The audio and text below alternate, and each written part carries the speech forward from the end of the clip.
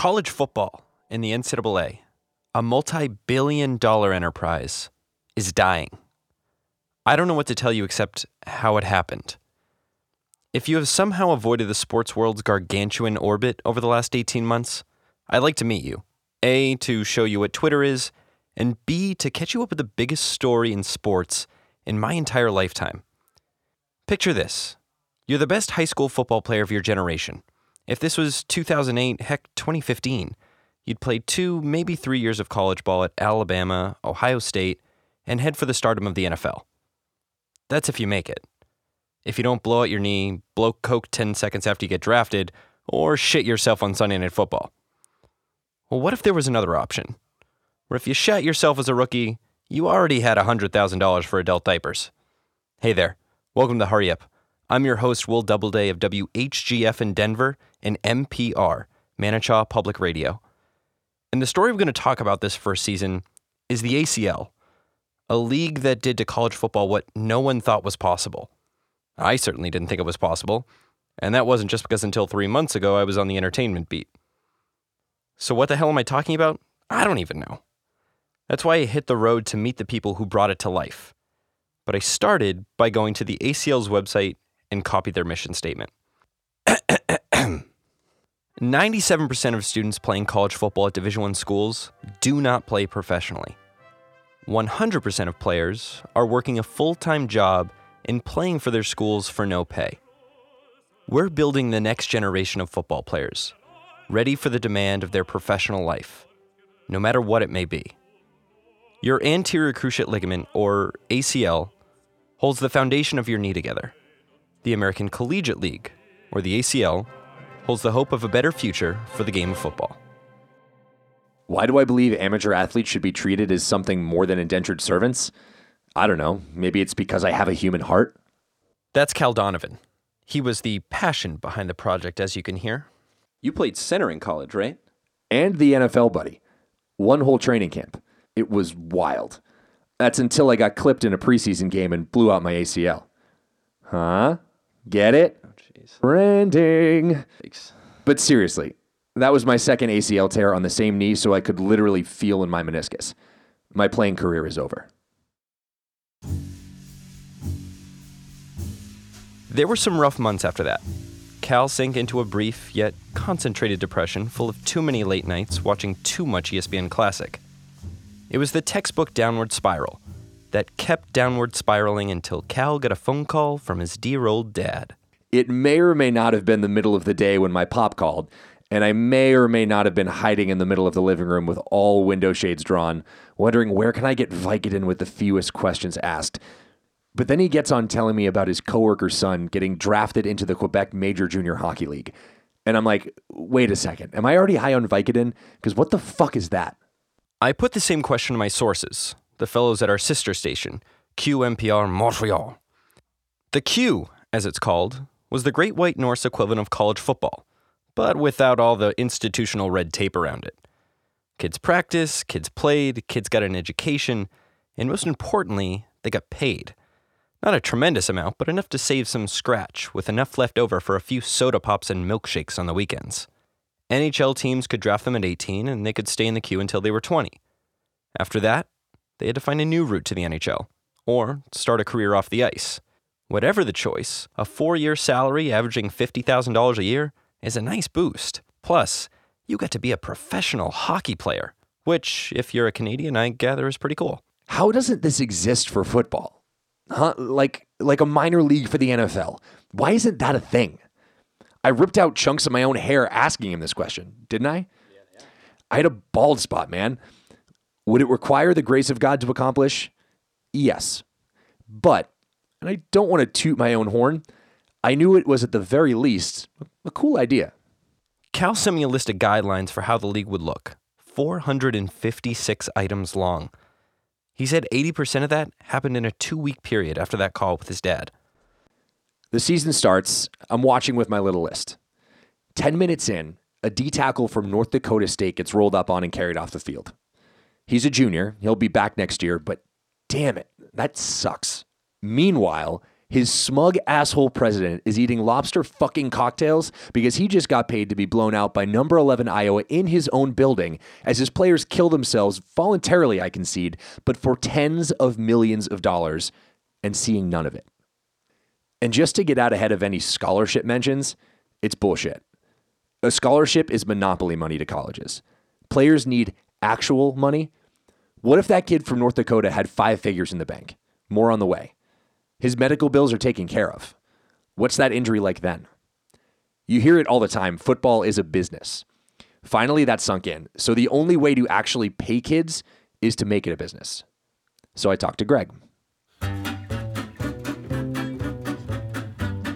Greg Scott was a student at Michigan State getting a degree in business and entrepreneurship.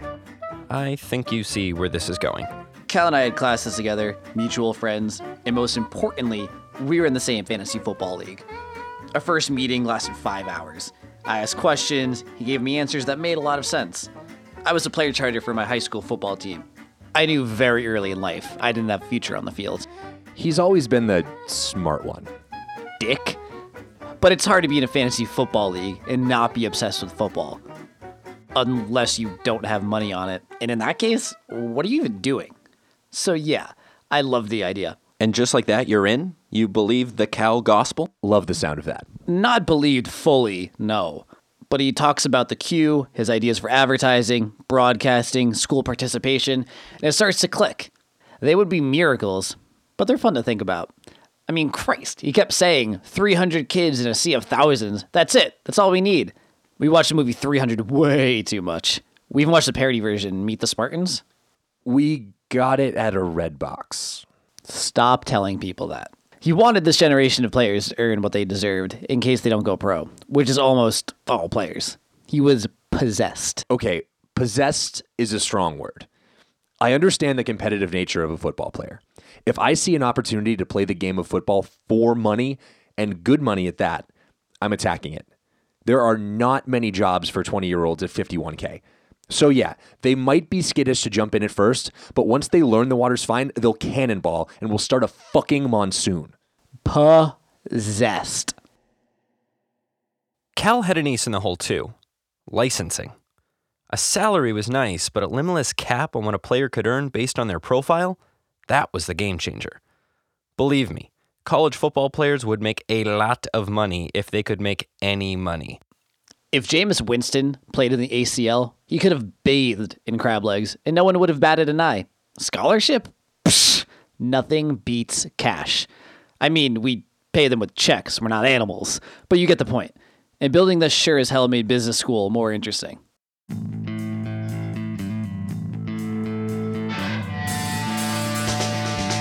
We met every day, eventually moved in together. We talked to one of our professors 4 times a week. My God, those meetings were humbling. Schnell helped us realize we needed thousands of people to work at stadiums.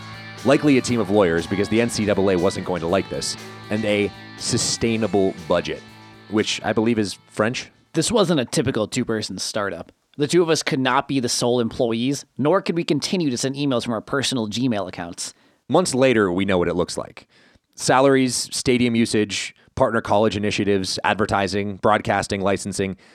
Anything that would cost or generate money, we had a plan for. So yeah, it looks great on paper and in our heads. But the only way we get players and workers is by getting big name coaches and owners. Did you think that would happen? I mean, I knew coaches who might be interested. Right, the idea is nice. But why would they take a giant fucking gamble like this and put their reputations and careers on the line? Yeah, the Schnellster said the same thing. He mentions he has a connection to a Mr. Gary Vaynerchuk, who has ins at our broadcasting partner, YouTube, if you consider YouTube broadcasting. And guess what? He's always wanted to own a football team, if you consider the New York Jets a football team. And he's speaking at Michigan State the week after. So we thought, perfect. Here we go. We'll dazzle him, he'll invest, we'll party, and scorch earth the NCAA. What actually happened is we're introduced on the run, for God's sake. Trying to keep up with Vaynerchuk after the rush of a speaking event is like trying to catch a honey badger with your teeth. I end up yelling, "Hey, want to own a college team where you pay the kids in New York?" He didn't get it. So no golden ticket, and we're left with either get someone famous to coach or own a team, and or raise a shit ton of money. There was not one other thing we could do legally. You never know how you're going to react when faced with a challenge like that. I learned my nervous farts smell like licorice. My nervous farts smell like a hot dog killed itself. Happy? What kind of question is that? I thought this was a public radio, you freak. That's Mason Spalding. While the ACL was being built, Mason managed the NCAA's player development program. He made sure teams were in order, covered his ears and sang when violations were brought up, essentially served as the public face of college football. It would also be his job to make sure the ACL didn't happen. I got wind of an ex-player and some MBA asshole at Michigan State trying to leech off of us with a league that pays players. Paying players. Never heard that one before. You know what it sounds like to me? Fantasy. You weren't the least bit scared? Scared. Scared of 2 flecks of spittle from Lou Holtz's quivering lip? The NCAA owns municipalities in Georgia. No, we weren't scared of 2 guys in their basement with no money, no coaches, and no players. Right around that time, Cal had an idea for a coach. A former teammate of his, Oakland Raiders quarterback and rookie asshole of the year Connor Cook, was slated to join John Gruden's quarterback camp on ESPN, a 60-minute segment with 15 minutes of drills and 45 minutes of Gruden's aggressive Ohio non-accent hissing, "Are you kidding me, man?" and "Spider do-I banana," as they break down the player's film. Cal talked to Gruden for an hour. Gruden told him to give him a week. When John Gruden gets fired up, it is a sight to behold. I could see it in his eyes. He loved the idea. He was pissed Mike Tirico left ESPN and he was hungry for something more, something tastier. He heard me out for an hour and he did not have to. He called me literally as I was learning of his resignation on ESPN. He said, "We doing this?" I screamed incoherently to the skies and burst into tears. The story blew up. Cal, Greg, and Gruden were on every sports show. Well, Gruden skipped ESPN, naturally. He didn't want to run into Sean McDonough in the cafeteria. It was the first time Cal and Greg had ever been a hashtag. But, like absolutely everything on Twitter, not everyone was thrilled with the news. I said, and I quote, fucking nut fucks. Gavin, get the fuck out of my office and don't come back Monday. End quote. Now I had to shut this down.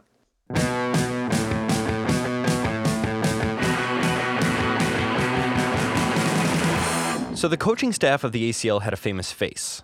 With Gruden on board, they went to the same place every business looking to bring their product to life goes, Kickstarter. There were 10 levels of rewards. $25 got you an ACL t-shirt. $100 got you a sweatshirt of your team's choosing. For $500, Cal and Greg would cook you dinner. That one bit us in the ass. At one point, we were cooking 4 dinners a night for a month. At the end, we cooked 3 giant vats of spaghetti, divvied it all up into single-portion Ziploc bags, and overnighted them. It technically counted. $1,000 got you a ticket in the owner's box. Only 100 people were eligible for that. For $2,000, 12 lucky fans would get to do the coin toss during the opening season. $5,000 got you season tickets and the seat in front of you so you could put your feet up. And for $10,000, one was chosen for the Rudy Pass. I'm familiar with the movie Rudy, just not the pass. $10K got you an honorary roster spot in the team of your choosing that first year. That went in like hour 13, amazingly quickly. And my God, Scott Wisniak, the 46-year-old senior electrician from Bear Point, Wisconsin, boy, did he play like a 26-year-old junior electrician on that kickoff, let me tell you. Their $10 million goal was beyond ambitious. Sure, a lot of people might think it was cool and throw some money at it, but Kickstarter goals have to be reached in 30 days, or everyone who pledges gets their money back. The campaign is dead. That first day, just to be sure, I emailed every coach in college football and basically told them to do whatever it took to keep players and recruits. What does that mean? What do you do? What's that? What is that? A reminder. The law offices of Saperstein, Rabinowitz, and Hitler have advised Mr. Mason Spalding against publicly discussing legal matters pertaining to his tenure with the National Collegiate Athletic Association. Well, all right then. Is there a statute of limitations on that? The law offices of Saperstein, Rabinowitz, and... Okay, I got it. In 12 hours, the campaign raised $2 million from 20,000 donors. Hashtag minor league football was the #1 trending topic in the country.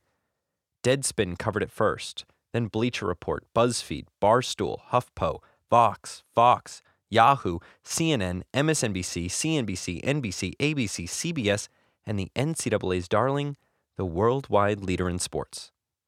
Here's Mason on CBS This Morning, calmly talking about the ACL's emergence. Don't get distracted by shiny objects, Charlie. The PCL, MCL, ACL, whatever it is, it's a fad. College football is an institution. If you want to play professional football, going to college and being institutionalized has been the best way to do that for 50 years. Now Cal on Last Week Tonight. Look, John, I get why everyone is freaking out. I do. People in the press and on Twitter, my mother. Parents, I can tell you this. Lacrosse ain't paying. After a week, the ACL reached their goal. Kobe Bryant's new venture capital firm, Richard Sherman, Arian Foster, Jay Billis, the voices of pay for college athletes, were the most lucrative and famous donors.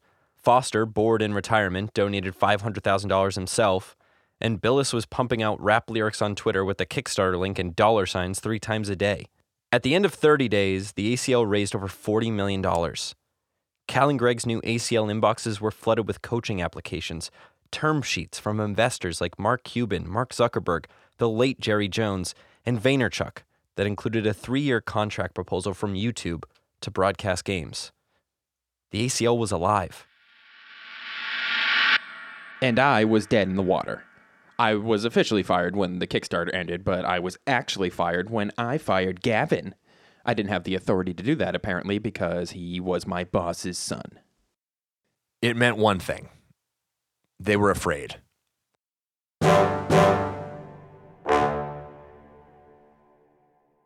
This episode of the Hurry Up Podcast is brought to you by Circle, Cyrkle. Circle is the most efficient way to keep up with the people in your social circle. Download the app, circle whoever you want in your contacts to text them weekly, and let them know you're circling back. Circle, turning Radio into Radius.